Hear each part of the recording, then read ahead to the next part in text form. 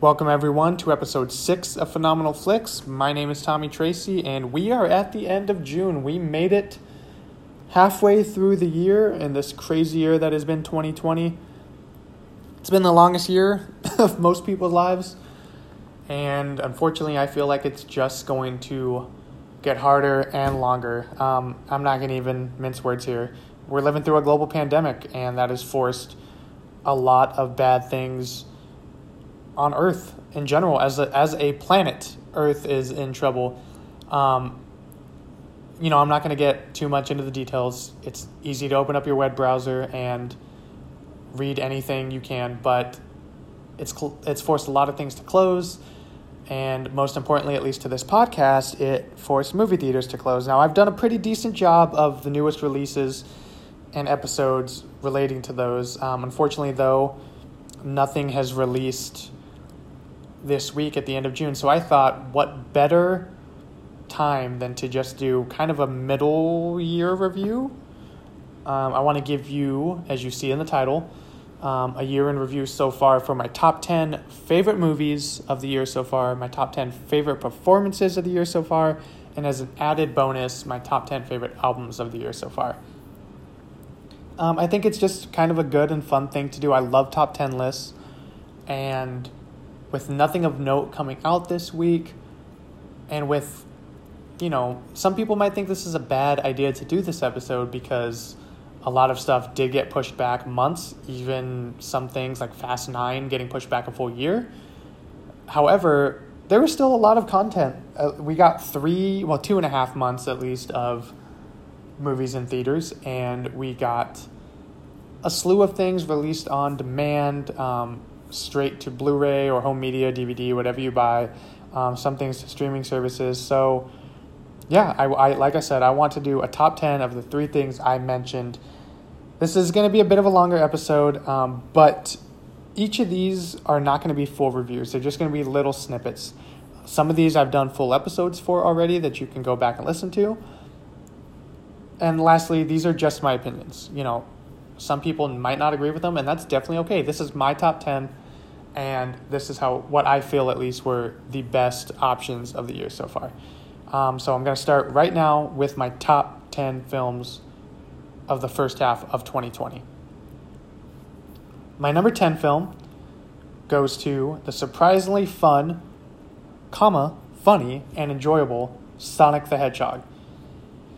It's really no secret that video game movies usually suck. Let's not mince words about it. Video game movies are terrible, but Sonic was true to the spirit of the game while also adding in some modern humor and plot points that are relevant to today. So sure, like a lot of the jokes and references might not still hold up 5 years down the line, like Sonic, flosses. No one's going to really think about that in 2025. But in general, it is a kid's movie, and these were things that are going to make kids laugh.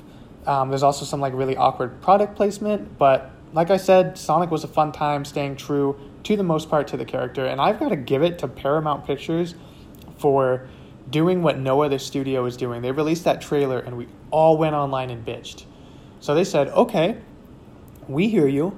We're going to push the movie back from November 2019 to February 2020, and we're going to fix this for you. And they did. And we owed it to them to go see this movie in the theaters. And fans did. It was an enjoyable movie, and Jim Carrey was also a real treat, but that is something I'm going to get into a little later. My number 9 film, I've chosen again a shockingly entertaining movie that's a lot of fun, but in a different way, and that's the horror film titled Underwater that takes place entirely at the bottom of the ocean. A lot of people had trepidations about this film because of Kristen Stewart, but trust me, she's not a detriment. She's actually the most intriguing character, who has a fun script to work with that brings the horror, shock value, and a general twist that I did not see coming. Take the time to see this movie. It's very claustrophobic, utterly creepy, and makes you feel like you're in tight quarters the whole 90-minute runtime. My number 8 film goes to Birds of Prey and the Fantabulous and Emancipation of One Harley Quinn. That is a hard title to say fast. This is the latest, I guess, entry in the DC Extended Universe. I'm not going to touch too much on Margot Robbie because, like Jim Carrey, I'll get to her in a little bit. But the movie is just capital F-U-N fun. I've used that word a lot. I know it's going to happen more and more on this episode. But the word fun's not a bad thing. Movies are supposed to be entertaining. You're supposed to have fun while watching them. And Birds of Prey is colorful, energetic, ultra-violent, and just filled with so much randomness, it's hard not to have a good time. After the shit show that was Suicide Squad, it was a necessity to follow it up well. And Birds of Prey rather, last year's Shazam and Aquaman were steps in the right direction for the DCEU that I have no idea where it's going after this. But this movie, was enjoyable. My number 7 film goes to The Lodge. Now, a quick sidebar on this. If you're using a search engine to look up films that I'm mentioning, you'll see that it says The Lodge is a 2019 film. It did, in fact, play at film festivals, most notably Sundance Film Festival last year. However, with my list that I want to do, because I do want to do other episodes pertaining to, like, say, the best films of 1984 or something like that, I'm going to base the release date on the one where it was most accessible to viewers. You can't really go to Sundance Film Festival unless A, you've got the money or the time. However, you can watch this movie on demand, or you could have seen it in theaters in February. So I want to make sure that the release is the most accessible release, which happened to be February of 2020. That being said, The Lodge is really just a character-driven film on how one deals with past trauma, small space confinement, and the lack of support for all of those things. It's really a hard film to nail down, with the horror coming from the slow burn and the implied horror instead of what is actually seen. It might be too slow for some people, and that's okay. It's a lot like The Witch or Midsommar or Goodnight Mommy, who is a film directed by the same guys who directed this. But as a viewer, I was engaged from beginning to end and thoroughly creeped out by the time the credits rolled. My number 6 film goes to The Hunt, which is a neo-political thriller about far-left activists kidnapping and hunting those they find deplorable in society. This film was pretty controversial, kind of catching shit from both sides of the political spectrum for its message. One group, let's say the far right, took this as, oh, it's so anti-Republican, so us with guns and those who, stand at the American flag. And then people on the left took it as, oh, it's making fun of us for not finding political humor like this funny and that sort of thing. It actually kind of reminds me of the South Park episode, The Tale of Scrody McBoogerballs, which is, it's a stupid title, don't get me wrong. However, if you watch the episode, you realize that people are taking the book that is written for different meanings. That's kind of what this movie is. And in fact, I think The Hunt is a satire on both political parties, taking both down a peg for their far-reaching beliefs of their most extreme members. Now, I usually lean a lot more liberal than I do conservative. However, I realize that there are people on both ends of that spectrum that are just deplorable, regardless of what you identify with. So throw in some really fantastic gory scenes, some really shocking moments, especially if you know some of the actors in this, and you have, again, a very funny and hilarious romp through our political climate right now. My number 5 film goes to Disney Pixar's latest animated feature that is definitely going to make you cry, and that is Onward. It tells the tale of 2 brothers in the Middle Ages that are also in modern times. It's basically us now. However, there's trolls and goblins and fairies and that sort of thing. And so, like I said, it's 2 brothers that are gifted a spell that will bring their deceased dad back for only 24 hours. They venture on a quest that is truly touching in kind of the brotherly love sort of bond between the older brother played by Chris Pratt and the younger brother played by Tom Holland. And it's something that I always wish I had with my older brother as he got older, as times got rougher and whatnot. It's not going to reinvent the wheel, but Onward is just a loving homage to what sibling love should be and what siblings should be able to accomplish together. You can actually watch this on Disney Plus right now. It did release in early March and then released on Disney Plus, I believe, at the beginning of April. So if you have a Disney Plus subscription, It's not a bad way to spend 90 minutes. My number 4 film goes to The King of Staten Island, which I did review in full last week, so I'll be a little lighter here. But this film was one of the biggest surprises of the year to me. As I mentioned in the review, I like both Pete Davidson and Judd Apatow, but I understand that a lot of people don't. However, the film was A, very funny, and B, very heartfelt, and it's something I definitely plan on revisiting. I think you should spend the money and watch it because you will really gain a new appreciation for Pete Davidson. My number 3 film, the bronze medal, if you will, goes to The Invisible Man. My expectations for this movie were mixed when I heard about it. I was both hyped and incredibly wary at the same time. From the moment the film started, I was in awe. The atmosphere alone, the non-diegetic music that was playing, the scope of the film is enough to creep you out for 2 solid hours. The jump scares are all warranted. There's nothing that's just a loud bang in your face and it's just like, oh, a cat jumped through the window. No, every scare in this movie is done to scare the shit out of you. Elizabeth Moss is a powerhouse in this, and the effects are also top-notch. They look practical, but you know they're CGI, and that is the best kind of effect today. Leigh Whannell did an amazing job to reinvent an older Universal movie to a modern era. An old tale, one that scared me even when I don't get scared so easily. My number 2 film of the year is going to Guns Akimbo, and much like The Lodge, this is technically, and I'm using air quotes, a 2019 film, but again, not accessible until this year. So, hence why it's number 2, and it was also my second episode that I recorded in an hour-long epic with my buddy Mike Vlaz. We went beat for beat on it and spoiled the shit out of it. Again, I'm not going to spoil that here, but we loved the movie. It's no secret that we loved it. At the time, I gave it an A, and I stick to that grade. It was a gory, fun, good time. There's that word again. I couldn't help root for Daniel Radcliffe's character while also wanting to see Samara Weaving's get her hands on him and kick his ass. This is a weird film. I'm not going to say it's not, but it's incredibly entertaining. I mean, just listen to our episode. I'm not going to say more. And my number 1 film of 2020 is, to no surprise to anyone who heard my episode last week, is Spike Lee's Da 5 Bloods. It's a Vietnam film that has really little to do with the war of Vietnam itself. It was the most engaging, violent, and beautifully shot film I've seen all year.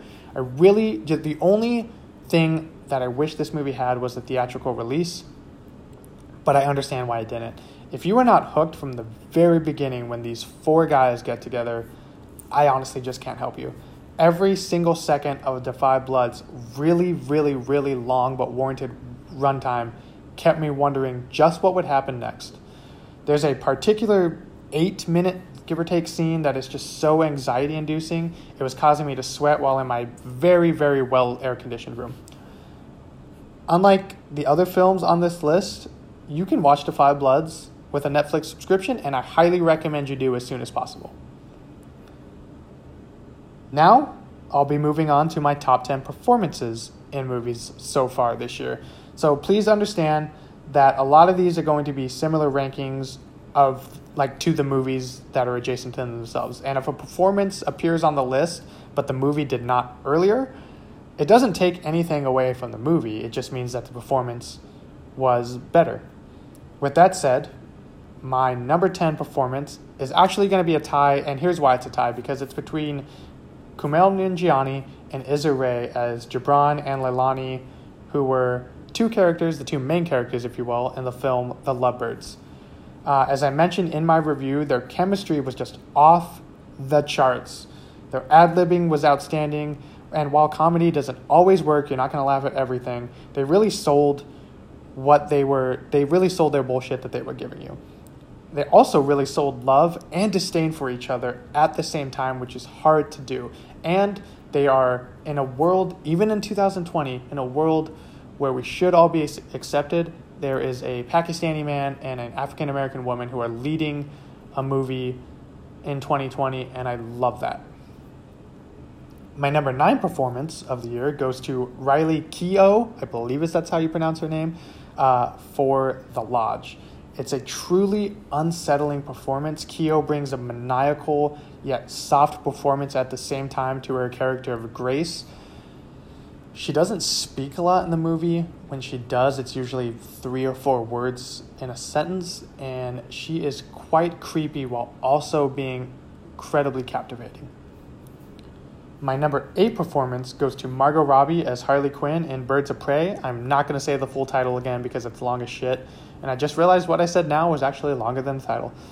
Regardless, it's no secret that very few things, and by very few I mean 1 or 2, were enjoyable in Suicide Squad. Robbie as Harley Quinn was the standout from that movie, and she gets a lot more to do here, combining kind of a jealous aspect of her character with the craziness that we all know and love from Harley Quinn, the humor and sincerity that we all know from Harley Quinn, into the badass girl that we can't help but root for in this movie.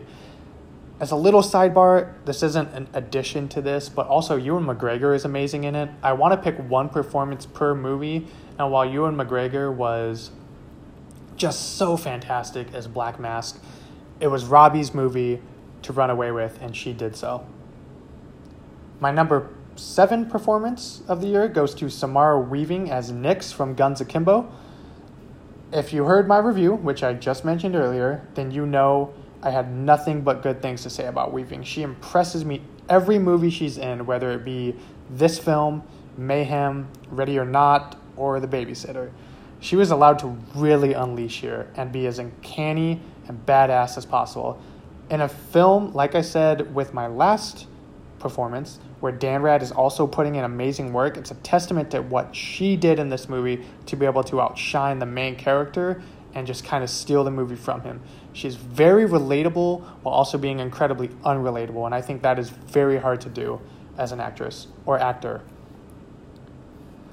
My number 6 performance goes to Betty Gilpin as Crystal from The Hunt. This movie is a roller coaster ride of shock value from the very beginning, and that's even before her character is introduced in the movie. About 15-20 minutes in, you really just don't know what to expect. She sucks you in from the get-go with like a really small and subtle performance that is then flipped 180 degrees and then ramped up to 11. I'm not the first one to say something good about her, and I definitely won't be the last by year's end. And even those who didn't like this movie are sitting on a positive review for at least her character in it. My number 5 performance goes to Ben Affleck as Jack Cunningham from the film The Way Back. Affleck gets shit on way too much as an actor, but I have and I always will defend him. He's done some shitty movies. That is no debate. I mean, Geely happened, Paycheck was a thing in 2002 or whatever. You know, Daredevil is fine, I guess. But he's really coming to his own, especially the past decade with like something like The Town or Gone Girl or Argo, and that's no different here. Affleck really unleashes his real-life demons that he had, especially with alcohol, into a role of a man who is just struggling with loss, alcohol addiction, hating his life, wishing for his glory days. It's a film that is good, but just not as good as his powerhouse performance. Plus, you know, basketball's in it, and I really fucking miss sports, and this was the best I could do. I think I should just watch some sports movies, I feel like maybe throw on The Mighty Ducks, or A League of Their Own, Field of Dreams, Rudy. I just really miss sports. Anyway, Affleck's awesome. My number 4 performance goes to Jim Carrey as Dr. Robotnik from Sonic the Hedgehog. I told you we'd be back to him. And yes, in the year of our Lord 2020, Jim Carrey's not only placed on a top 10 list of performances, but also ranked very, very high. This is just the Jim Carrey of old. He's chewing scenery, he's having a ball, he's ad-libbing. Like every comedy act, not everything's going to land, but when it lands, it fucking lands. He is very fun here, something I don't think he's done in years, and it's a beautiful return to form. This was the perfect role for him to have a comeback on. My number 3 performance of the year goes to Pete Davidson as Scott from The King of Staten Island. Personally, I haven't connected to a character, especially some small character traits, like I have with Scott in quite a long time. He's a directionless loser, content with living with his mommy for the rest of his life. It's a really personal story for Davidson, as I touched on last week, with his story about his father dying in 9/11. His character in this dies from a fire. It's a guy who's just gone through so much shit in his real life and his character's life. He's a man in pain, and he battles that with humor, something I do as well. Now, naturally, I have had no parents pass away, knock on wood, but I get it. You battle depression, you battle anxiety with humor. I always say if you don't laugh, it's just sad, and I was able to laugh with Pete through his struggles through this movie. My number 2 performance goes to Delroy Lindo as Paul from Da 5 Bloods, and just wow. Pack it up, everyone, for next year's Oscars. Give this man the Oscar for actor in a leading role just today. I cannot say enough good things about what I saw from Lindo, a man who is an explosion of emotion, different emotions at every single scene he's in, from anger to fear to depression to post-traumatic stress disorder to, I mean, I know shell shock and PTSD are kind of the same thing, but he uses the word shell shock a lot. And for 2.5 hours, nearly 2.5 hours, Lindo stakes an emotional claim into your heart, into your brain. You can see his pain as a Vietnam War vet who is yet to recover from his past, even 50 plus years later. The only reason, and I mean the only reason he isn't number 1 is because he is luckily surrounded by other very, very good performances, unlike my number 1, which is going to Elizabeth Moss as Cecilia from The Invisible Man. Again, pack it up 2020. Give her Best Actress in a leading role right here. She carries this film. And I'm not saying the other actors in this aren't good, because they are very good, but she is the one who carries every single scene in this movie. Moss had to act purely by herself, combining elements of trauma, abuse, fear, and self-loathing, while also being a horror heroine that we could root for and we want to see succeed through all these traumas. There's a fantastic cat and mouse game between her and her invisible ex-boyfriend that really just lends to the credence of her ability to act through anything, including being on screen by herself, because obviously there's no one there acting with her. It's an invisible man, as the title tells you. We've seen Moss act. I mean, there's a joke. She gets beat up or emotionally abused in everything she's in, but goddamn if she didn't sell it here. She makes you feel for her every second she's on screen, whether it be in her happiness, which is few and far in between, but most importantly, her fear. So those were my 10 performances of the year. You got your 10 movies and your 10 performances. I'm going to switch things up a little bit here on Phenomenal Flicks. This is the first and something that I want to do at the end of the year, I think, depending on how much new music comes out by December. Now, this is first and foremost a movie review podcast. However, you know, I like music too. Who the fuck doesn't? So I'm just going to give brief rankings of my top 10 favorite albums of the year as well. Now, these rankings are going to be much quicker than the movie review ones. I kind of just wrote, again, 1 to 2 sentence snippets about these. And, you know, like I said, I love music. I kind of want to rank them. You know, maybe it'll give you something to listen to as well. I have a lot of genre blending here, from punk to heavy metal to rap to pop. So buckle in. These are my top 10 favorite albums of the year of 2020. Again, so far. At number 10, I have Elstorm's Curse of the Crystal Coconut. It's a pirate metal band, pirate metal album. It's fun. It's not to be taken too seriously. My favorite song on that is called Call of the Waves. At number 9, I have Soccer Mommy's Color Theory, a well-thought-out memoir of love and loss. Favorite song on this is going to be Yellow is the Color of Her Eyes. At number 8, I have New Found Glory's Forever and Ever Times Infinity, their 10th studio album in 21 years, I believe, of making music, and another that proves that they are literally the most consistent pop-punk band in the world. My favorite song on this is Stay a While. You can also read a review of that over at thepopbreak.com, which released, I believe, 3 or 4 days ago. At number 7, and naturally, right by New Found Glory's album, if you get the in-joke on this, is Hayley Williams' first solo affair, Petals for Armor. Her strength, passion, and just fine-tuned songwriting abilities are on full display here. Favorite track off of this is Pure Love. At number 6, we have Green Day's disaster piece of an album, Father of All Motherfuckers, a hilarious middle finger to their record label, and even to some of their fans that constantly say, "Oh God, man, I miss the old Green Day." Billy Joe Armstrong said that Green Day is the most ever-evolving band, and it's hard to disagree with him. Favorite song on this is Meet Me on the Roof. At number 5, we have All Time Low's Wake Up Sunshine, their best album in my opinion since 2012's Don't Panic. This is really a return to form while also changing up vocals and production to finer suit their older selves. Favorite song on this is Getaway Green. At number 4, I have Lady Gaga's Chromatica. I can only say so much about this album because it truly has to be heard to be believed. It is just an incredibly well put together 3-act structure that you should definitely go listen to. Favorite song on this is Fun Tonight.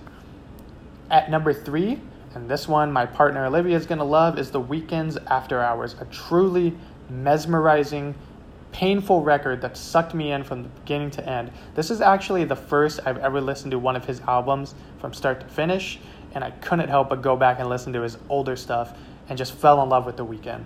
Favorite song on this is In Your Eyes. At number 2, I have Beach Bunny's Honeymoon.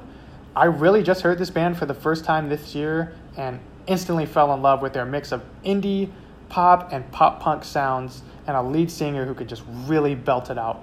Favorite song on this is Dream Boy. And at my number 1, I have Run the Jewels 4, RTJ 4, if you will, by the band Run the Jewels, the group Run the Jewels. And in my opinion, I don't see this being topped at the end of the year. Now, I could be wrong, but I really just do not. This album is a force to be reckoned with, fighting for every human right issue that we see currently. And that was before the human right issue stuff came back into the media. I mean, every song on this album just slaps and has something to tell you in our political landscape. It might be my favorite Run the Jewels record to date. Favorite song on this is Walking in the Snow. Well, 27 minutes into this episode. I did not think it was going to go this long, but I'm happy it did. I gave you my top 10 favorite films of the year so far in 2020, top 10 favorite performances in films so far in 2020, and my top 10 favorite albums of the year so far in 2020. Yes, I wanted to say that number 3 times because it seemed long, and this year has been fucking long. Bear with me, guys. The whole schedule is just going to keep changing. We never know when things are going to fully open back up. Illinois, the state I live in, is not going to fully open back up for phase 5 until there is a vaccine for the coronavirus. I don't want to say, hey, new stuff is coming out this day and then change it up like I always did. So kind of just look at the social medias. Follow me, the podcast on Instagram at Phenomenal Flicks Podcast, and you will get updates as soon as possible on there. Don't forget to follow 2 Week Media on Instagram and Twitter as well for as many updates as possible. I do know, however, this coming Saturday, on the 4th of July, I will be releasing my very first retrospective review. We just hit the 45th anniversary of this movie, and that is Steven Spielberg's Jaws. Now, I will be reviewing this in full spoiler form with my really good friend Ryan Larson, who is a contributor to Bloody Disgusting, his own horror website, Ghastly Grinning, and is now, congratulations Ryan, man, I love you, I'm so proud of you. You are a Rotten Tomatoes certified critic, which is just awesome. We're going to spoil the shit out of that movie and talk about why we love it so much. And Jaws is a 4th of July film, so that is why I'm releasing that one on July 4th. I also know that Mike Vlaz will be back shortly. We will be releasing a full retrospective spoiler review of Jurassic Park as well, which is his favorite movie. So tune in for that as well. Everything else is kind of up in the air. I know Hamilton releases next week, and I really want to record that with fellow 2 Week Media friends, Katie Legner and Beth Tamita. After that, we'll see, man. I mean, Tenet's supposed to come out in August. Bill and Ted Face the Music. The New Mutants might finally come out after 3 years. Who knows? But I really hope this gives you some stuff to watch. I mean, literally, man, go watch The Invisible Man. Go watch Da 5 Bloods. Go watch Sonic the Hedgehog. Shit, if you want to spend the time with your kids, if you have them, go watch Scoob. Watch as many movies as possible. Maybe you'll love Scoob, and you'll say, Tommy, that movie was actually fantastic. Why did you hate it? Go listen to some of these albums that I mentioned. I mean, if you're a fan of pop punk, you can't go wrong with New Found Glory's new album. If you like some more subtle kind of indie sounds, listen to Soccer Mommy's Color Theory. If you want to hear some hard-hitting hip-hop that has a lot of like new metal and punky stuff to it as well. Run the Jewels is for you. All of these things, like I said, are just my opinion, but I cannot recommend them enough. And I cannot recommend just getting through it, guys. 2020 is halfway over. Wear a mask. Try not to go out as much as possible. I know I work in the restaurant industry, and I would rather everyone be safe before restaurants open back up. But hey, who am I? I'm just a guy reviewing movies, and I reviewed, kind of, in theory, 10 of those for you, as well as 10 performances and 10 albums. Again, I'm going to make this as long as possible because this year is as long as possible. All right, guys, don't forget to follow Phenomenal Flicks on Instagram, again, at Phenomenal Flicks Podcast. Follow 2 Week Media if you can as well as Katie Legner's podcast, Faking It Pod. And also look very soon on the 2 Week Media page for the musical-themed episode, I Feel Petty, Just Hates Musicals, where we will be reviewing West Side Story, hence the name of that, as well as maybe some other announcements. I don't know yet. But look for those, and of course, as always, everyone, stay phenomenal.